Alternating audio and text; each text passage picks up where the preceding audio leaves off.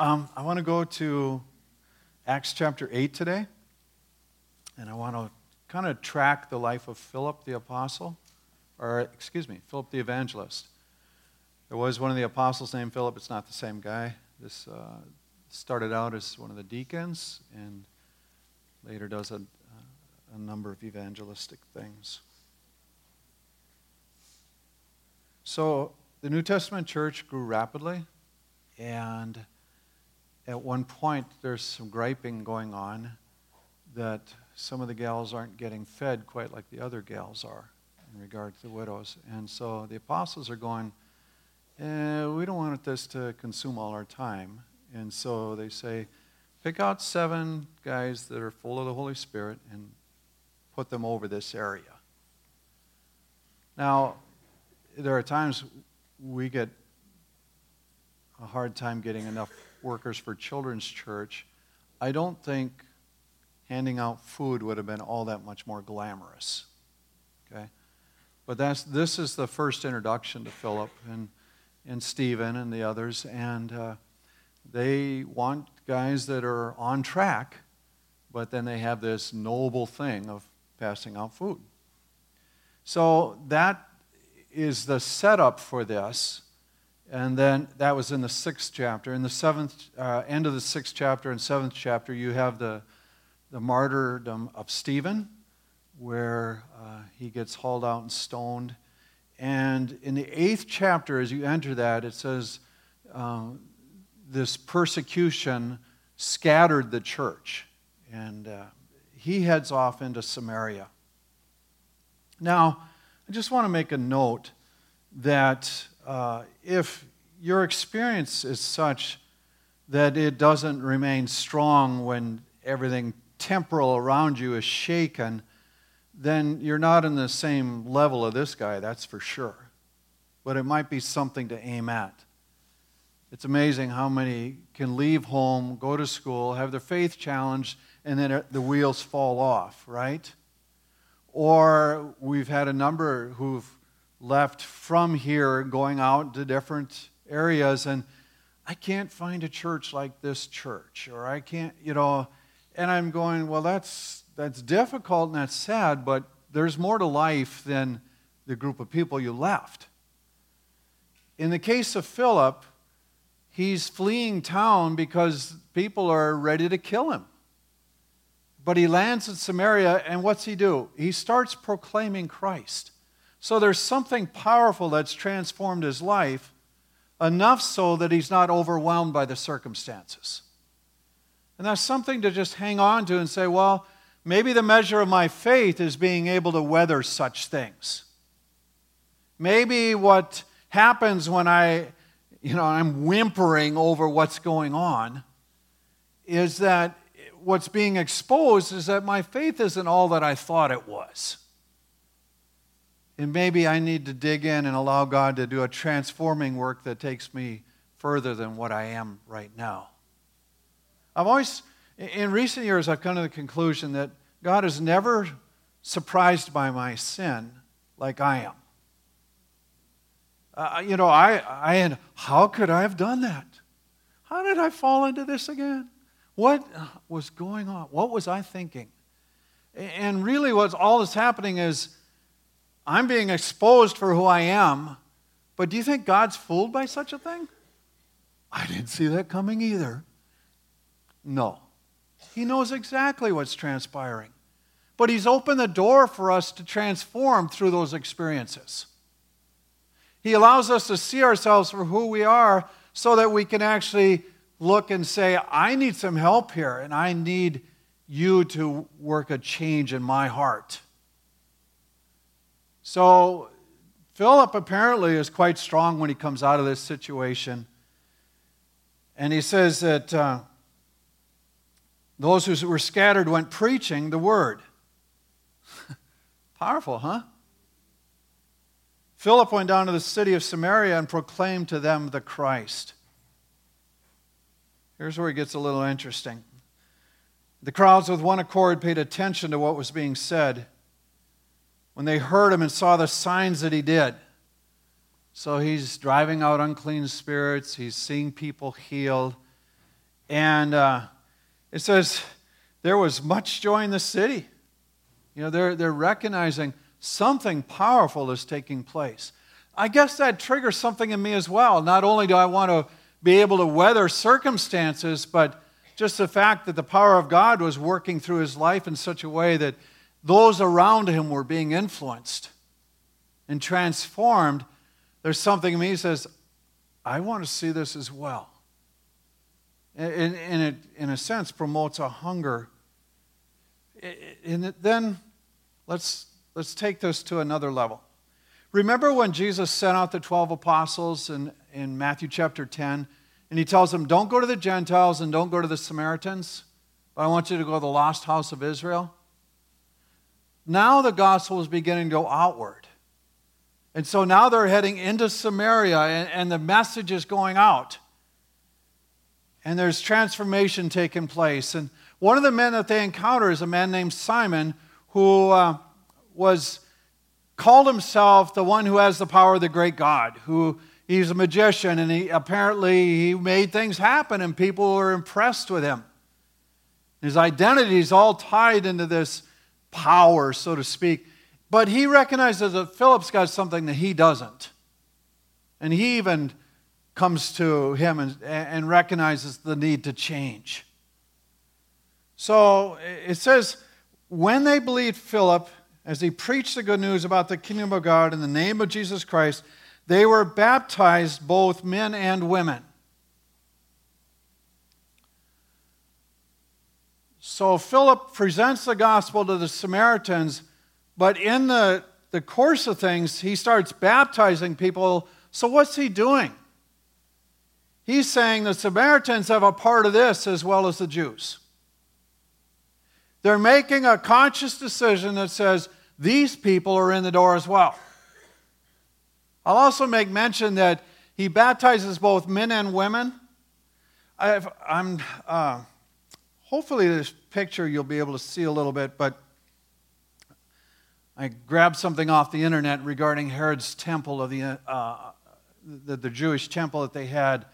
There were different courtyards. If you were a Gentile, you got into the first courtyard, but you didn't get any further. This was enforced enough that, remember Paul in Acts 21 when he almost got killed because people thought that he was bringing Greeks into the temple? They thought he was taking them past that first courtyard. They thought that he was profaning the temple, that he was bringing them into the holy place. They almost killed him over it. So if you were a Gentile, you got into the outer court. And then if you were a woman, you got into the next court, but you didn't get into any further. And then if you were an Israelite man, you got in one step further, but not all the way. Then if you were a priest, you got into another little area. And finally, if you were the selected priest once a year, you got into the Holy of Holies. So it's like limited access and layers of access. These walls are beginning to break down. So when Peter gets up on the day of Pentecost and quotes Joel and says, my Spirit's going to be poured out on all flesh. Your young men will prophesy, your young men and women. And he draws both into it. The Old Testament has hints of what's coming, but it is now being played out. And so when Philip goes into Samaria and he's baptizing Samaritans, men and women, he is opening the door in a way in regard to Christianity that Judaism never had. Things are beginning to change.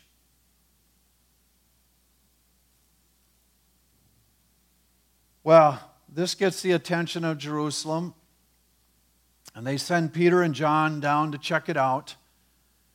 And there's also an idea that says they hadn't received, how's the wording go? The Holy Spirit hadn't come upon them yet. So they're baptized and they're saying they haven't had the same experience in the Holy Spirit that we had. But Peter and John are sent down, and then it transpires as they lay hands on them. Now for me, I look at it and say, salvation to me is the beginning of the birth of the Spirit. But I believe there are experiences in the Holy Spirit as well, like the baptism of the Holy Spirit or infillings. I don't really care what you call it. I just believe that there's opportunity to have full-blown experiences in the Lord. So I don't wrestle with this passage quite like others do, where they're trying to say, well, this is an oddity, it comes later. But then there is a valid point out of that group that comes out and saying, it was very essential that this group of Samaritans be tied to the early Christians, because in Samaria they had been rejected from temple worship, so they went and worshipped on Mount Gerizim. So there were two separate worship places, so to speak. These two people groups weren't interacting, and suddenly now you have the Christian church branching out, and now it's being said this is one group. This isn't the Jewish Christianity and the Samaritan Christianity, but rather it's pulling it together. So it's a very important moment that's transpiring here. So that being said, he's baptizing men and women. He's baptizing Samaritans. The apostles come down. The Holy Spirit comes into this group or falls upon them. And so there's a recognition God has done something truly marvelous here. And what's transpiring in this age is different than what we've known. Hints of it in Scripture, but powerful transformation taking place. Now, you would think for Philip, this is a pretty good gig, right? Go into a city, see it transform, great joy in the city, might as well hang out here for a while. It's not how it worked. Holy Spirit says to him, I want you to head down south of Jerusalem. In other words, I want you to go into the desert. Go back through, just head out to the desert. Doesn't appear that he tells him anything else. But he goes. He's obedient to the voice of God, and he responds, and he heads out. And he sees a guy traveling in his chariot. It's the Ethiopian eunuch who is over Queen Candace's treasury. So he's a high official. And he's reading out of Isaiah. The Holy Spirit tells him, go over by the chariot there. Get in the guy's space, so to speak. And just listen to what's going on. And so he goes over, and Philip says, do you understand what you're reading? He's reading from the prophet Isaiah. Do you understand this? And the long story short, no. But the guy invites him up into the chariot to sit with him. And he says, he was reading a passage, like a sheep that was led to slaughter, like a lamb before its shearer is silent, so it opens not his mouth. In his humiliation, justice was denied him. Who can describe his generation? For his life was taken from this earth.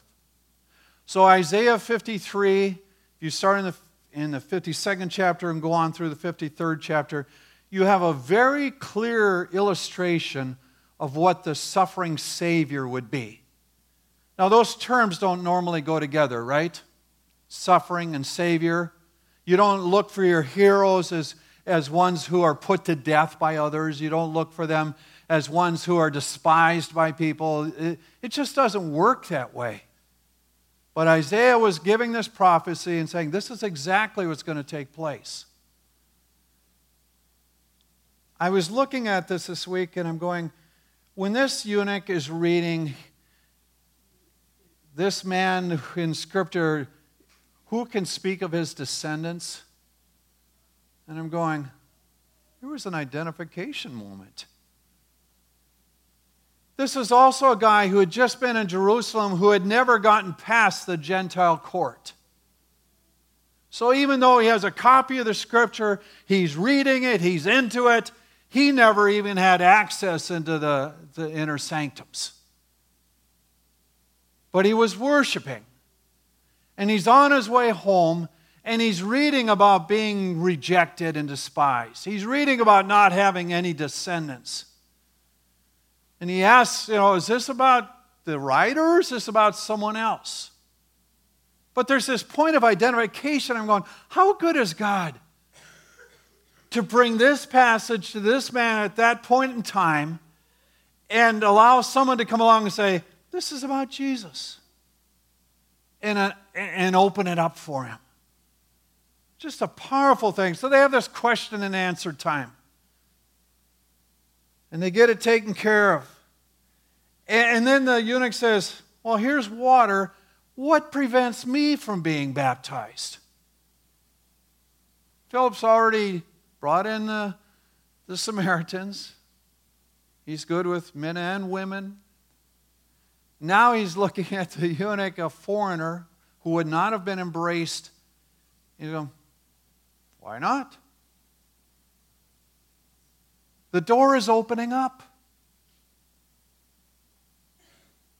Isaiah 56. This is a continuation from that 52nd, the 53rd chapter, 56 further down the road, right? Same book. There was a prophecy that came out and said, let not the foreigner who has joined himself to the Lord say, the Lord will surely separate me from his people. Let not the eunuch say, behold, I'm a dry tree. These I bring to my holy mountain and make them joyful in the house of prayer. Their burnt offerings and their sacrifices will be accepted on my altar. For my house shall be called a house of prayer for all peoples. The Lord who gathers the outcasts of Israel declares, I will gather yet others to himself besides those already gathered. So this powerful prophecy was laid in place saying there is coming a day when everyone is going to have access.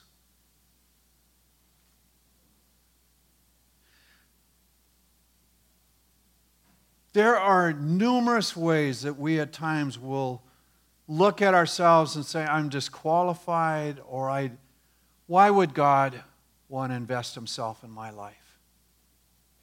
Why would he open the door for me? When we understand our own sin, it's even appropriately so. How do we get into the Holy of Holies? I mean, that was the whole thing with the temple. They're going, our God is so holy that only this one person a year gets inside, gets that close. And, what we are reading in these passages is that through the sacrifice of Christ, the door is opened for everyone. So that means you and I have opportunity to enter. That means that no matter what our heritage is, that no matter what our past is, no matter our station or situation in life, if there's a heart that desires him, he says, my house will be called a house of prayer for all nations. The door's open. He commanded the chariot to stop, and they went down to the water, and he baptized them. He says, you're right. Welcome to the family.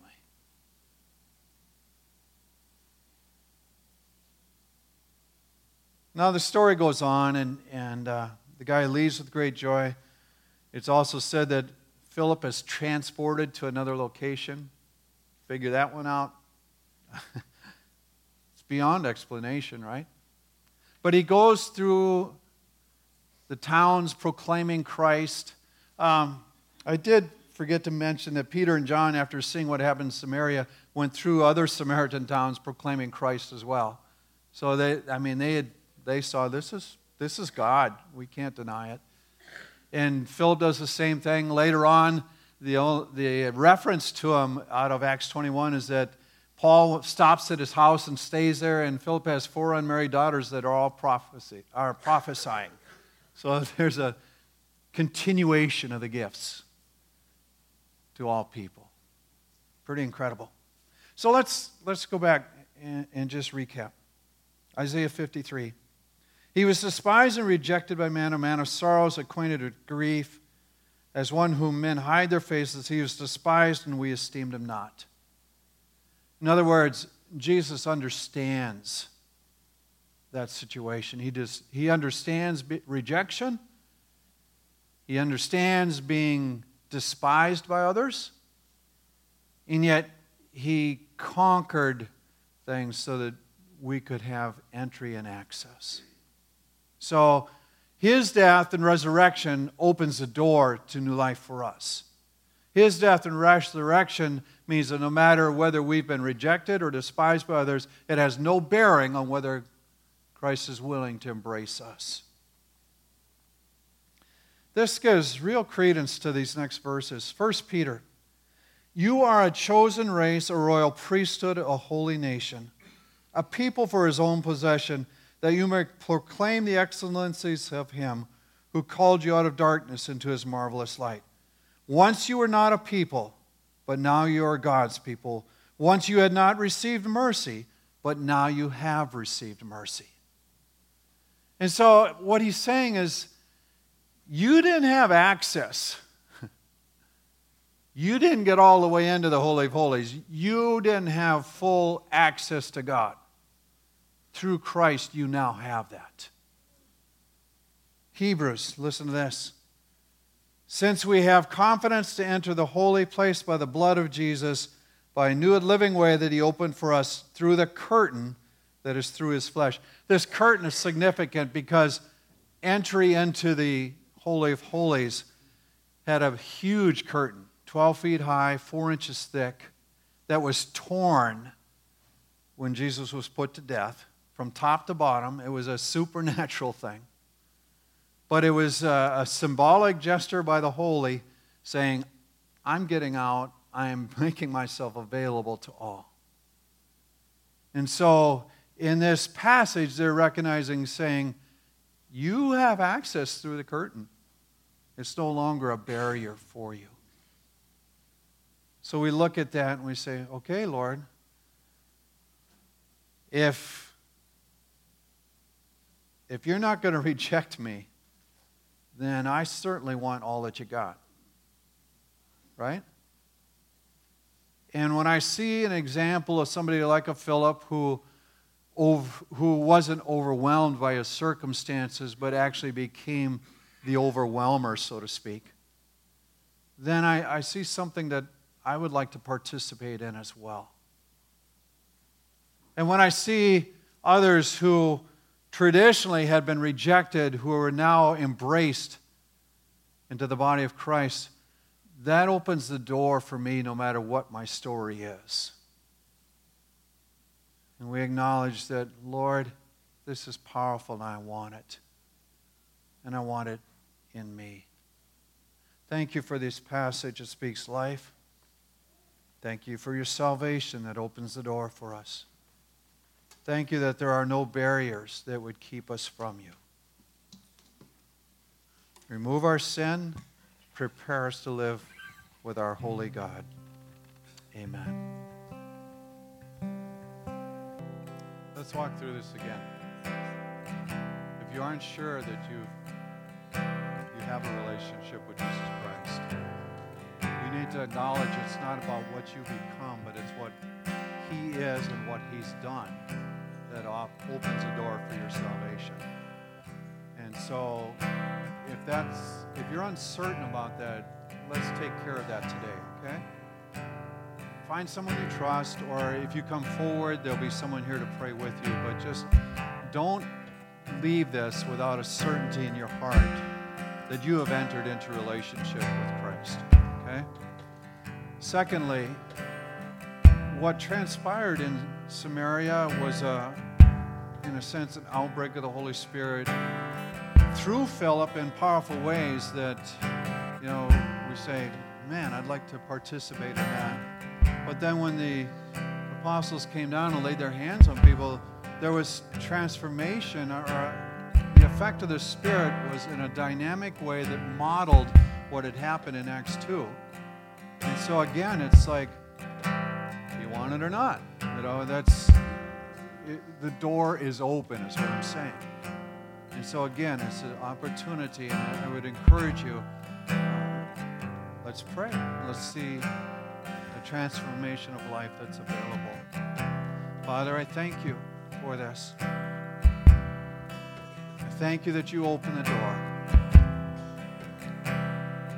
I pray that you'll Convince each one of the favor that you hold for them. I pray that you'll give them an awareness of what your desire is for a relationship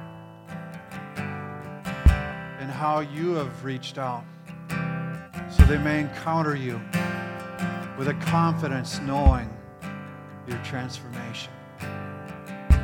I ask as each one goes into the community that you'll give them words of life to speak over others. I ask that you'll enable them to carry out the workings of your kingdom. I ask that you'd gift them with the Holy Spirit into the supernatural. Be exalted and lifted up, our Lord, we pray.